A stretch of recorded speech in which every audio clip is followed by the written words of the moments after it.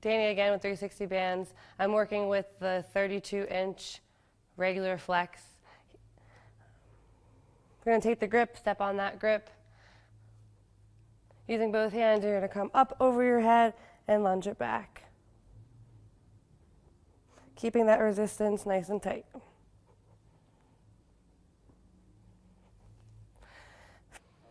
From there, we're going to go into a deadlift.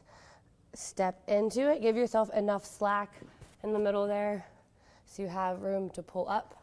Hinging at the hips, squeeze your glutes to the top. Keeping that tension nice and tight.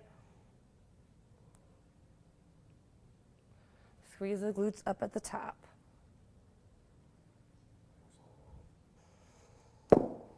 Step on out. Get a nice little stretch in. Go ahead and place that grip on the bottom of your foot. We have some hip circles.